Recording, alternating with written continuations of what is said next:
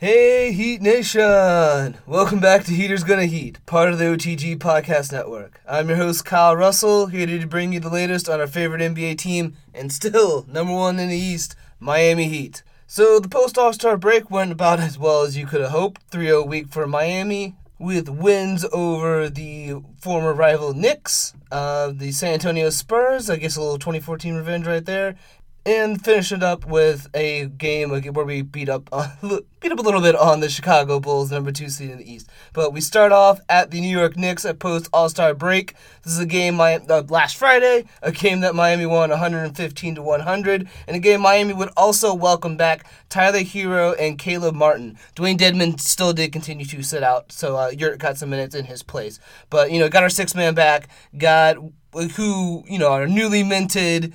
He's got the full contract. He's a full-fledged member of the roster now. No two-way anymore.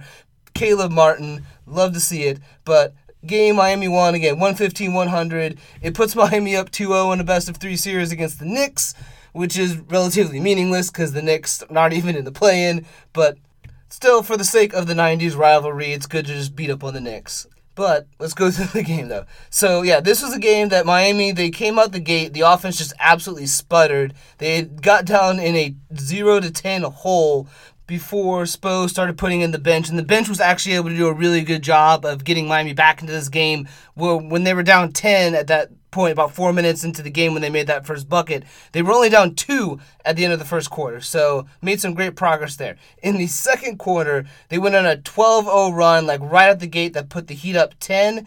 And then R.J. Barrett, who just for some reason was just absolutely unconscious.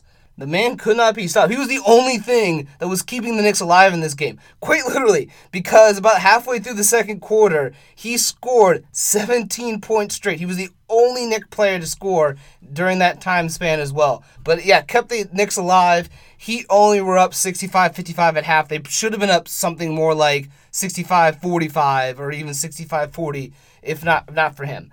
But the third quarter, Jimmy Butler came out, dropped 14 points in the third quarter that just kept the Heat up on the Knicks. They were able to make a little bit of a run in the third. The Heat were only up 90-85 going into the fourth, but the lead never got any closer than that 5 down. They held the Knicks to 15 points in the fourth quarter on 25% shooting from the field and held them completely scoreless in the last 3 minutes for what ended up being a blowout Heat win, though, it was a little nervous at certain points. But, in terms of closing that game out, that was where, the Heat once again did the, no, we're a title contending level team.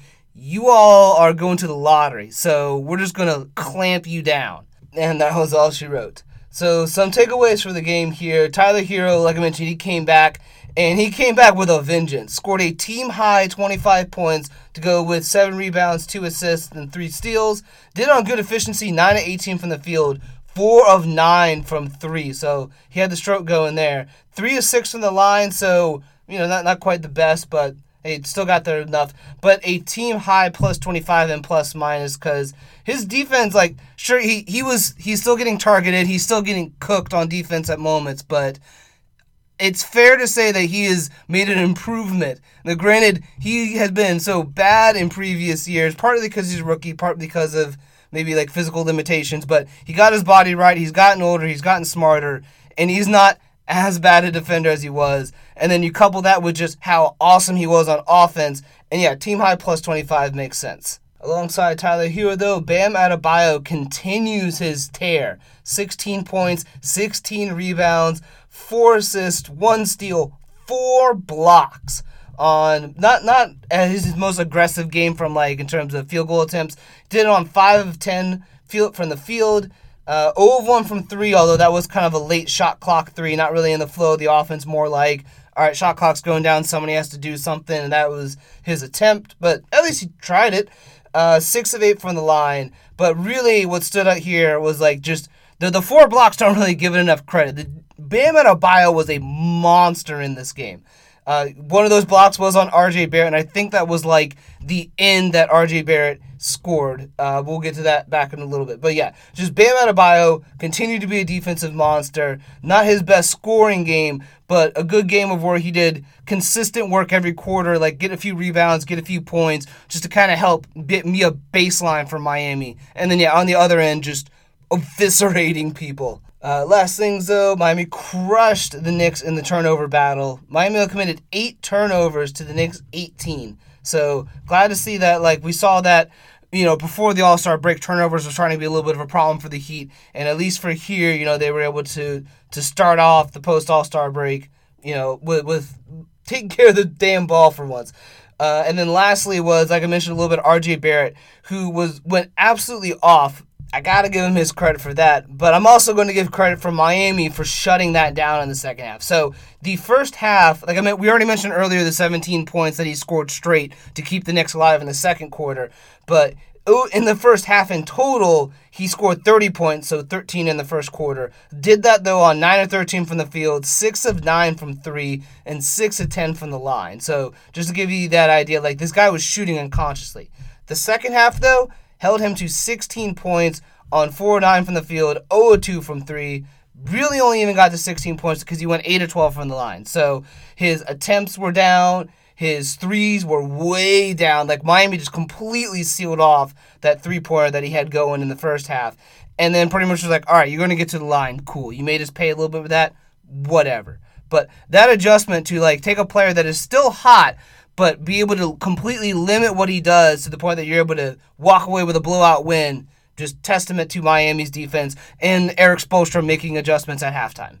After the Knicks on Friday, though, Miami would travel back home to host the San Antonio Spurs in a back-to-back on Saturday. Like I mentioned before, this was a game Miami won 133-129. Very high-scoring game. And also a game that Miami would have Dwayne Dedmon, the mechanic, back finally. This puts Miami, this is a season series sweep 2-0 against the Western Conference foe for whatever that means. I guess, if you're a little bit salty over 2014, then this feels good. But, I don't know. I watched that series and just, the Spurs were just out of their mind. There's not much you can do about that. Back to the game, though. This was one where it was a little bit similar to that game against the Knicks where the Heat got into a early hole, mainly because of offensive problems. They were down 5-18. But Jimmy Butler was able to kind of keep the Heat alive with 13 points in the first quarter, alongside when the bench came in as well. The Heat were able to get up to 28 points. However, the defense wasn't quite there yet. The Spurs had scored 40 by the end of the first quarter, so down 12. The second quarter, though, a 7-0 run by the Heat got, right out the gate, got the deficit down to 5. And then they traded buckets for a little bit before the Heat scored the last 9 points of the first half to take a 61-58 lead. So, they took the blows in the first quarter, and then kind of along the way in the second, they got back into the lead. The third quarter came out. It was a really high-scoring third quarter. I think it was 39 for the Spurs, 38 for the Heat. But yeah, it was a quarter where there were a lot of ties, a lot of lead changes, but eventually Miami walked away up 99-97, yeah. So then in the fourth quarter, this was the interesting thing. Miami got out to a 20-5 run in the fourth quarter that had the Heat up 17. And it seemed like Miami was going to cruise, but the Spurs were able to keep chipping away through the second half of the fourth, and they got as close as 2 before Gabe Vincent hit 2 free throws to help seal the 133-129 win with I think it was 9 seconds left at that point. So, you get it to 4 points, 2-possession game. At that point, the Spurs know it's over. But, yeah, it got very close in the end. But the big takeaways from this game, yet again, Bam Adebayo, team high, 36 points. I think one of the statistics was Bam has had 4 30-point games in his career, and 2 of them were this year. I know at least one was last year, so maybe it might have been both last year as well. But Saturday night, 36 points to go along with 7 rebounds, 4 assists, 2 steals, and 3 blocks. So this dude's just getting all over both ends of the floor, steals, blocks, everything. Did that really good, again, a really aggressive game for Bam Adebayo. 21 field goal attempts, knocked down 14. So high efficiency, 9 of 12 from the free throw line. So he did miss a few, but I mean, he got there with enough volume. And really the impressive thing here was that he did that 36 points in 3 quarters because he was scoreless in the first. He came out in the second and dropped. It was like the first quarter was, I don't know, it was kind of like timid Bam or whatever. But second quarter was like, oh, that's right. There's nobody on the Spurs that can guard me. So 10 points in the second quarter, 10 points in the third quarter, and then 16 in the fourth to help keep the Spurs away and secure the win for Miami. So high-scoring game for Bam Adebayo. This it continues the trend that we have seen since the Celtics game. Now we're through the Knicks and this Spurs game as well. We're just Bam continuing to be aggressive, and it's looking like he's reaching another level right before the playoffs. And then alongside him, kind of like before, Tyler Herro, 27 points, 2 rebounds, 3 assists on great efficiency, 11 of 19 from the field. Again, going 4-9 from 3. Only 1 of 4 from the free throw line, so that was a little off. But again, as well, a team high plus 20 to show, he's somewhat able to hold his own on the defensive end. And then the offensive end, he's shooting and scoring at such a great level that it's, far outweighing any of the defensive concerns. Other good things, takeaways from the Spurs game, Miami again crushed the turnover battle, 11-20. And then the other interesting part was that Erik Spoelstra only went 5 deep in the fourth quarter. Kyle Lowry, Gabe Vincent, Tyler Herro, Caleb Martin, and Bam Adebayo were the 5-man lineup. And we've seen this before where, if a certain lineup keeps doing well, Spo will just kind of let them go. And it's the fourth quarter and, Jimmy Butler and PJ Tucker aren't out there and you can just sit them and let them rest, then you let them rest. It did get a little bit concerning when the Spurs were making their pushback, and it was kind of like, okay, is Spo really going to let this game potentially slip away to see if they can close out? Fortunately, they closed it out, but, it was a little bit concerning for a moment. So interesting they did that. The advantage, though, obviously being you still got the win, and P.J. Tucker and Jimmy Butler didn't have to play any minutes in the fourth quarter, so they can continue to get rest. This was, again, a second out of a back-to-back against a Spurs team that is, I think, at least top 5 in pace or something along those lines.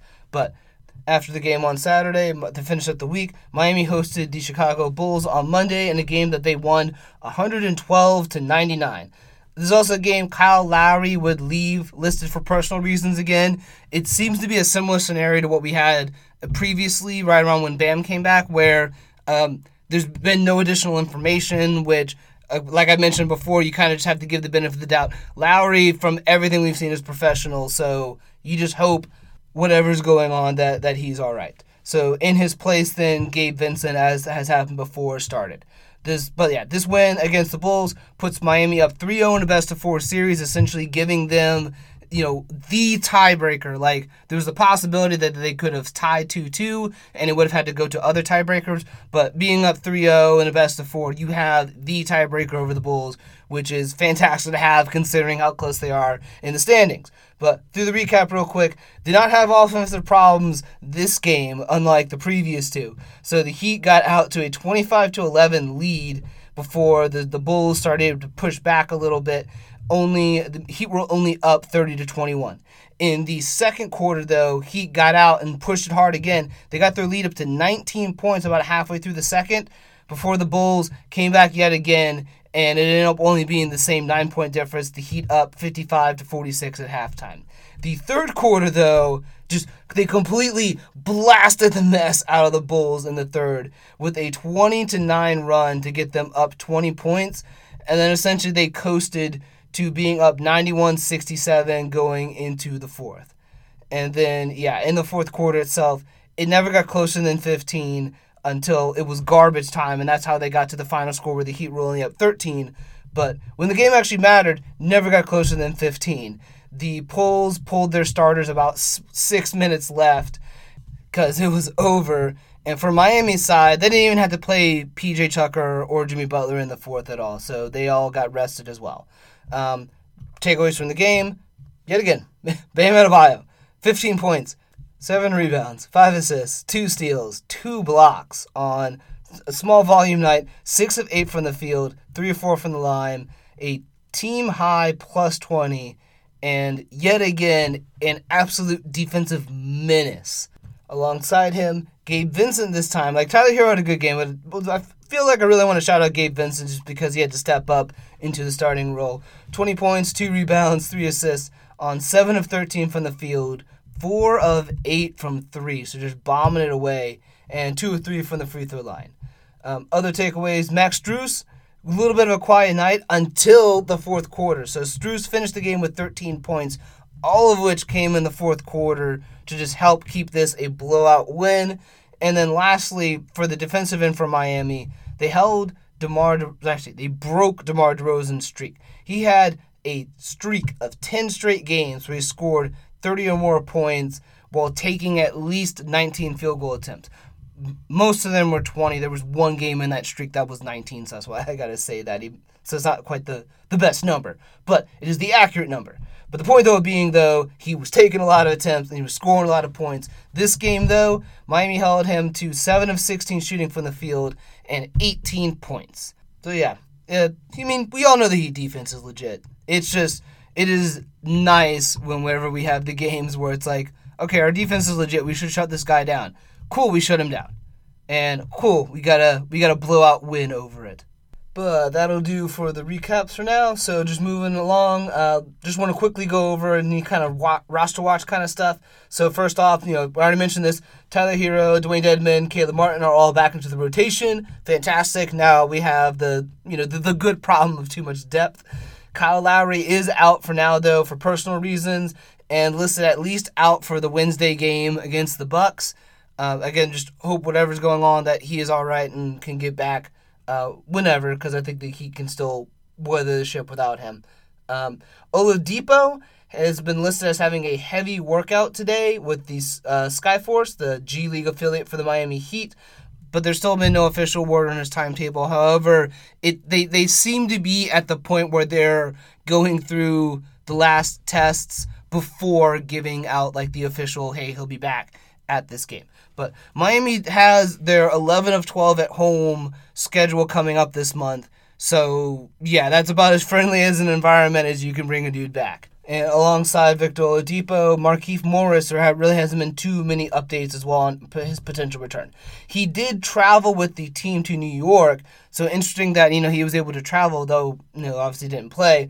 The other part about that, though, he is not traveling with the team currently. They have a road back-to-back at the Bucks and then at Brooklyn, but he's not traveling for that. However, it could be the same thing, like, all right, you know what, chill for another week, and we'll bring back Depot and Markieff, when we have our massive homestand coming up.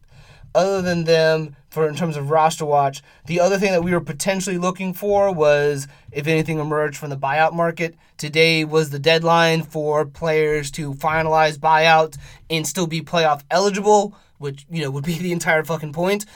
And at least from what I saw, nothing materialized. So I think for the Heat, that means they have to sit there and go, okay, well, we weren't able to solve the backup 4 problem by the trade deadline, and nobody showed up in the buyout market. So at this point, it's probably going to be Markieff Morris or no backup 4. And so, yeah, that'll obviously be the Heat's decision for how they do that. I hope that they still give Morris a chance. Like, given the caveat that obviously that he remains healthy, this does not seem like a Bosch incident where, like, if you get repeat blood clots and you don't know what causes them, then you have to be precautious because a blood clot can just kill you. This does not seem, based on the research that I did, it does not seem to be that situation with Morris. I hope I'm not wrong. I'm fairly sure I'm not wrong because I can, do at least some bio research. But the main point still being that if he is healthy enough to play, I hope he's given the opportunity, because I do feel that he could fit that role, and it would be, obviously great for the Heat, because that helps complete their roster. They need that backup for. But that'll be all for the roster part. And then really what I wanted to kind of talk to a little bit about with this episode is just evaluating the Miami Heat as they are right now, since they are right about the 3-quarter mark.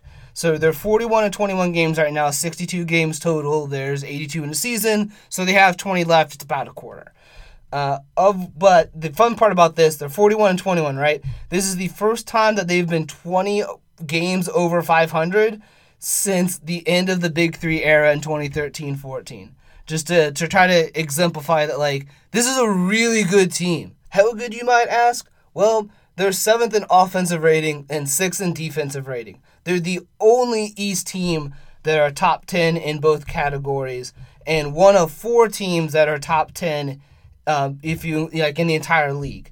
The other 3 actually are not too hard to figure out. They're the only 3 teams that are ahead of Miami in terms of league-wide standings: the Memphis Grizzlies, the Golden State Warriors, and the Phoenix Suns. Phoenix Suns were 3rd in both. That is just insane how good they've been.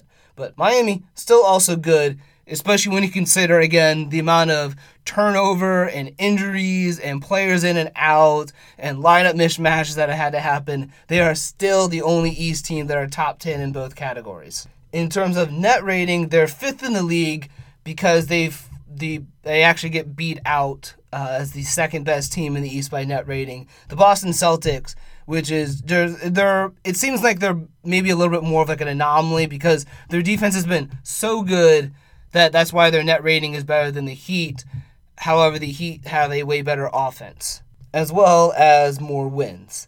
Regardless, other fun facts for the Heat: they're 28th in pace, which actually surprises me. Like, traditionally, the last few years, they have been really slow in pace. But the surprising part is that I thought Kyle Lowry would at least get them closer to like 20th in pace because he does like to get out and push. But this is still also a pretty veteran-heavy team. Plus, Spo's system pretty much revolves around, like, once you get into the half court, it's, kind of bleeding out the shot clock, go not for the good shot, but pass it off to her to get the great shot. Oh, that didn't work. Let's do a little motion. Like, as a style, they play really slow. And I guess for me, I thought Lowry would have boosted that, but not really. Like, they still kept that really slow pace. They've just been more efficient while in it. But because of that slow pace, it kind of throws some, like, any sort of counting stats number is going to be a little odd because, like, if it's a slower pace, there's less opportunities, less counting stats. Pretty simple. And so an example of that is while the Heat are 7th in offensive rating, which is, obviously an efficiency metric, they are 16th in points per game. So they're middle of the pack in terms of how many actual counting points they score per game. They just get there at such a really efficient rate, and because they have that pace really slow, they do a really good job of holding their opponents to less points. They're 5th in opponent points per game, and part of that is also, if we play at a slow pace, that limits your opportunities, and if your opportunities are limited, you just can't score as much. So the Heat are a team that's more like, we're going to slow it down, we're going to get you in the muck, and then we're going to beat you that way. Because, yeah, we all know the defense is legit. The offense has been extremely efficient. 6th in true shooting percentage, 8th in effective field goal percentage, 3rd in three-point percentage, and 4th in free throw percentage. So they do a lot of their damage from efficiency standpoints, from 3 and from getting to the line, which makes sense. You got Tyler Hero, Jimmy Butler, Bam Adebayo, that can all, and Kyle Lowry occasionally, that can all get to the line and, all shoot at the line at pretty high efficiencies. And then for the three-point shooting, we got Max Strus, Gabe Vincent, Kyle Lowry, Duncan Robinson, Tyler Hero. Like, this team's got shooters. To go back to the infamous Whiteside quote, we got shooters. And those two things, I think, are primarily fueling, the 8th in effective field goal percentage because that accounts for the threes. And then 6th in true shooting percentage because that, in addition, accounts for the free throw shooting.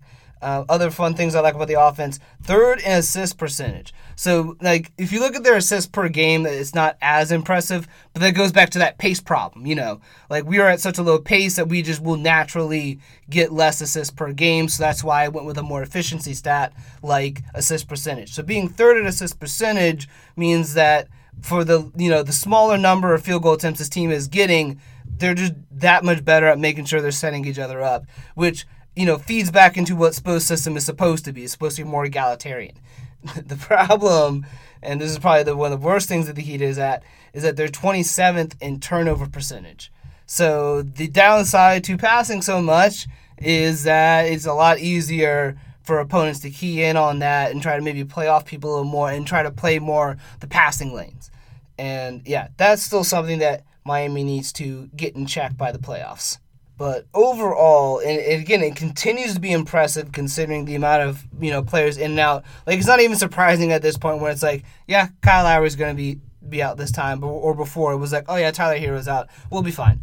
Like, just the amount of plug and play in this offense just continues to hum. The defense, like we already know, the defense is absolutely elite. First in opponent points in the paint, 6th in opponent second chance points, 12th in opponent fast break points.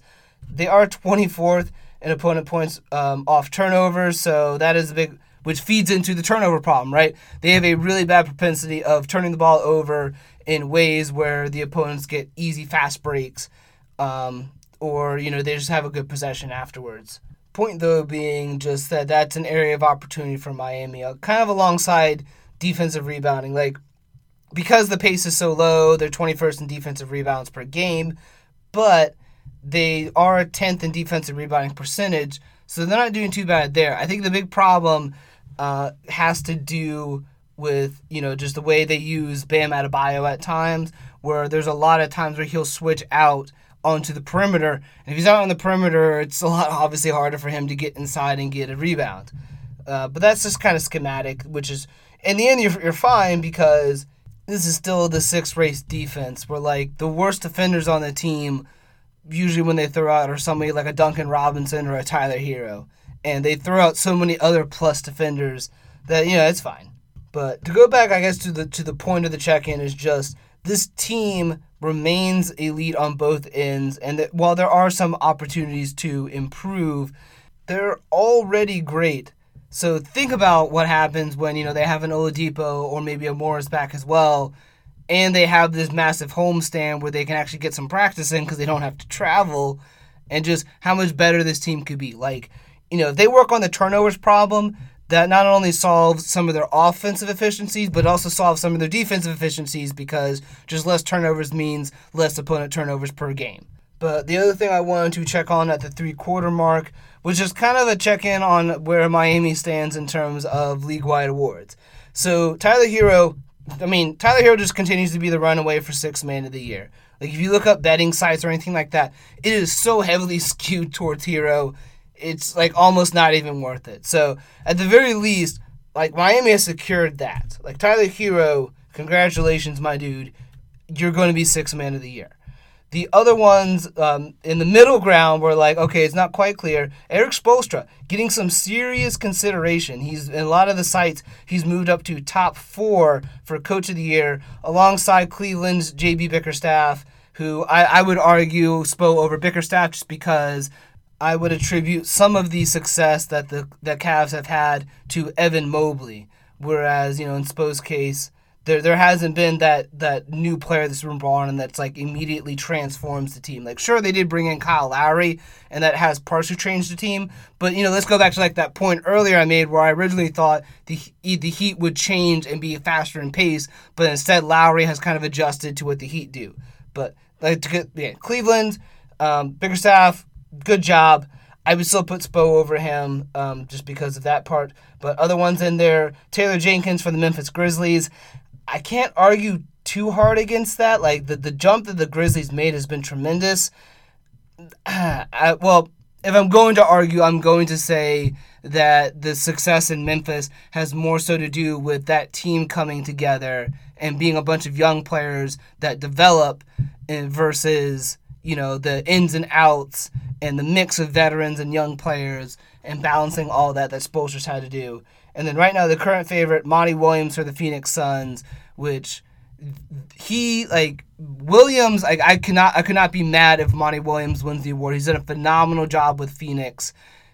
And now they are going to be tested because they're going to be without Chris Paul pretty much for the rest of the regular season. So if they continue to hold out well and don't spiral out of control and Williams ends up winning it, I can't get mad. If I'm being honest, it's like a 1A, 1B in my mind between those two.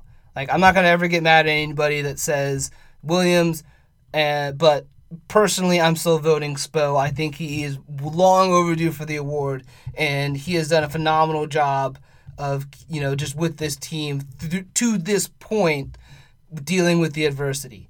And then the last one for the award part, Bam Adebayo, who I think might be able to finally start making a case for Defensive Player of the Year. This last week since the All-Star break, especially since they get back from the All-Star break, especially he has just been destroying people on the defensive end. It almost seems like he's trying to get himself into that conversation. I'm not quite sure if he can get there, mainly because of the games missed, primarily December, beginning of January. I think it was 22 games. But Draymond Green is on that list, and he's going to be missing a comparable amount of time. So that at least, kind of gets Bam in the same area as another Defensive Player of the Year candidate. At this point, though, I understand why he is not being taken too seriously because of the games missed, to which I say, cool, use March to make your case. You can be the dark horse that comes out of nowhere, and you'd be well-deserved for Defensive Player of the Year. So that we'll have to see how March progresses. And as we progress into March, let's take a look at the standings before we look ahead to the first games of the month. So in the East right now, it's relative to the Heat because the Heat are first. By themselves at 41-21, the Miami Heat. Then in the 2 through 4 spots, which are teams that are 2 games to 4 games back over Miami is right now. So Miami does starting to get some separation. And this is before we have our massive homestand.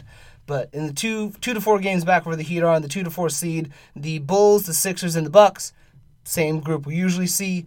Then in the 5 through 7 range, so, still in the playoffs, but a road team to the first of the play-in. These are teams that are 4.5 to 6.5 games back. The Cavs, the Celtics, and the Raptors, so that's still kind of familiar as well.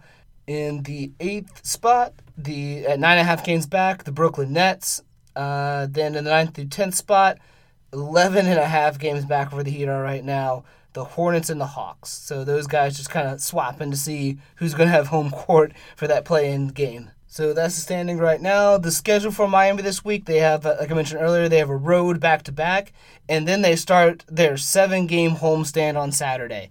After that homestand, they have 1 road game, and then they have a 4-game homestand, hence 11-12 at home in March. Fantastic. But we start off at the Bucks on Wednesday. This is a Bucks team that's 37-25, currently 4th in the East. Miami is up right now on them 2-1 in a best of 4, so this is the 4th game, which essentially means Miami wins. They have an absolute tiebreaker over the Bucks. Fantastic. Miami loses, they're still tied, and it will go to other tiebreakers, which I think after that is division leader, but we'll deal with that if we get to that point. But for the Bucks, this will be the end of a 6-game homestand, so they're going to be pretty well rested after being at home for quite a while. They played the Hornets on Monday, so there's really no rest advantage, disadvantage. But out for the Bucks will be George Hill, Brook Lopez, and Pat Connaughton. So they'll be missing, some rotation players and a starter.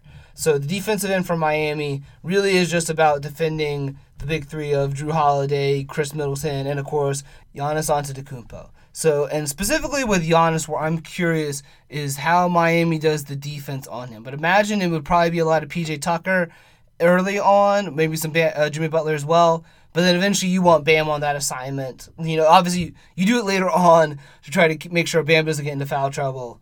But I think closing that game out, you're going to have Bam on Giannis. And then on the offensive end for Miami, with Brook Lopez out, there is the temptation to go inside, and I do hope that Miami can try to take advantage of that a little bit. But really, it's attack from 3. The Bucks give up the most threes to opponents in the league. And Miami's got shooters, so if the Bucks want to let Miami do that, then do a repeat of what happened, game 1 of the season where Miami blew them out. Overall, though, just given the fact that they've been at home for quite a bit, I still kind of make this a 50-50 game. The Bucks will clearly be motivated to not lose this tiebreaker, and they will also have their big 3 and home court advantage. I can still see Miami winning. I can still see the Bucks winning. That's why I say 50-50. Or to another way to phrase that, I think it's going to matter. The difference is going to be who closes better this game.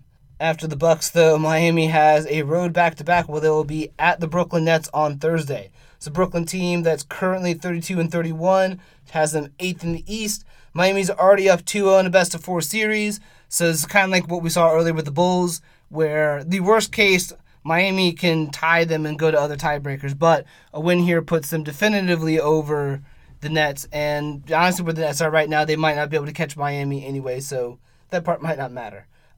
But for the Nets, they'll be at the Raptors. They were at the Raptors Tuesday. I'm recording this after the game. So there will be a rest advantage to the Nets, mainly just because, Miami will have played Wednesday. They will have Wednesday off.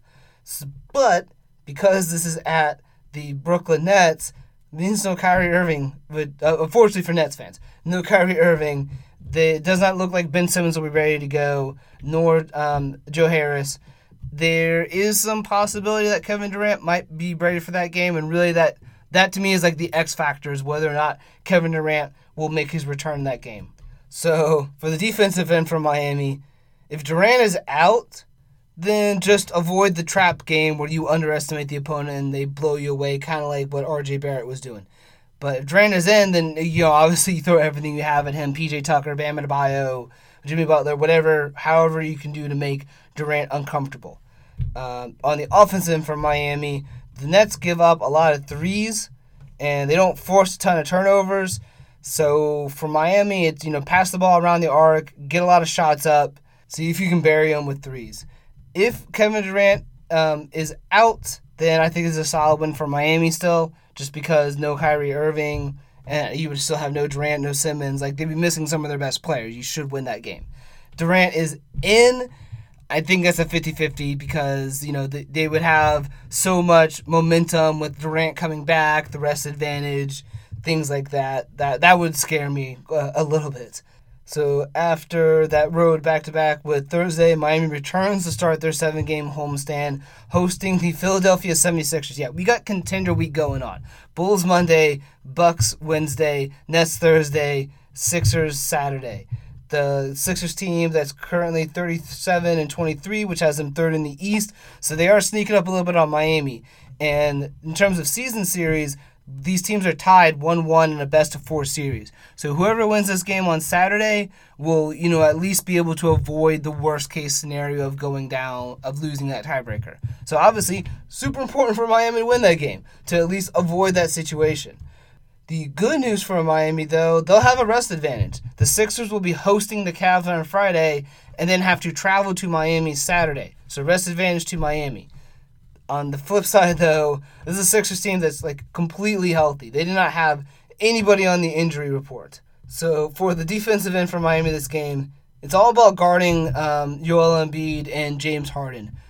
So in terms of Harden, I feel like Miami has the perimeter threats to take him out. Jimmy Butler, Caleb Martin especially. It's the defending Embiid part that's tricky to me, especially given his propensity for drawing fouls. I think in that case, kind of like with the Bucks, you're going to do one of those things where it's okay, send PJ Tucker on him a little bit, Dedmon a little bit. This would be really nice to have Morris a little bit, and just try to have people soak up fouls and defensive possessions so that, and maybe the second half or something, you put Bam Adebayo on Embiid, and hopefully Bam doesn't foul out, because otherwise I feel confident that he can stymie Embiid. But for the offensive end for Miami, the Sixers are a really, really stingy defense. This is a good team. But things that Miami could exploit, the Sixers don't force a ton of turnovers, so Miami can get their assist game going. And the team also gives up a good amount of personal fouls. So when you have players that are good at drawing fouls, Jimmy Butler, Bam Adebayo, maybe that's something that they could take advantage of the defense player. Overall, though, mainly because of the home advantage and the rest advantage, I still put this as a solid win for Miami. I don't think it's going to be easy, but I feel pretty confident that they can pull out this win. And then the last one to finish up this week, the Heat will be hosting the Houston Rockets on Monday. This is a Rockets team that they're bad. 15-45, 15th in the West. The worst team in the West, one of the worst in the league. They Heat are up 1-0 in a best of 2. For whatever that matters. The Rockets will have hosted the Grizzlies on Sunday before having to go to Miami, so they'll also be on the second out of a back-to-back. John Wall will be out for them, but he's been out all year. For the defensive end for Miami, I'm kind of just going to blow through this because, you should already know this should be an easy win for Miami. There's no reason they should lose this game. Defensive end for Miami, though, just avoid the trap game. Make sure you shut everybody down. It shouldn't be too hard. And then the offensive end for Miami, you can pretty much do whatever you want. This is a terrible defensive team. They're last in opponent points per game. So this should be a blowout, easy win for Miami. If it's not a blowout, but at least a win, whatever. But it should be an easy win. So overall, if I were to, I guess, predict next week, I would imagine that we would drop at least one of those games to Bucks, Nets, Sixers. So there's no excuse for the Rockets win. That should be a win. So it should be like a 3-1 week for Miami. Hopefully the kind of thing that can start to put the general NBA on notice, because I do feel the Heat are kind of going a little bit under the radar, but that's fine. That's cool. That it's understandable given how we kind of got swept last year that teams might not take it seriously, but we'll put them on notice. But this will be all for this week's episode. Please be sure to follow the pod on Twitter at Heaters Heating and myself at KBR Heat Nation. Also check out the other great pods we have for the OTG Podcast Network at OTG Basketball. I'll be back next week. Until then, stay heatin' and have a good one, Heat Nation.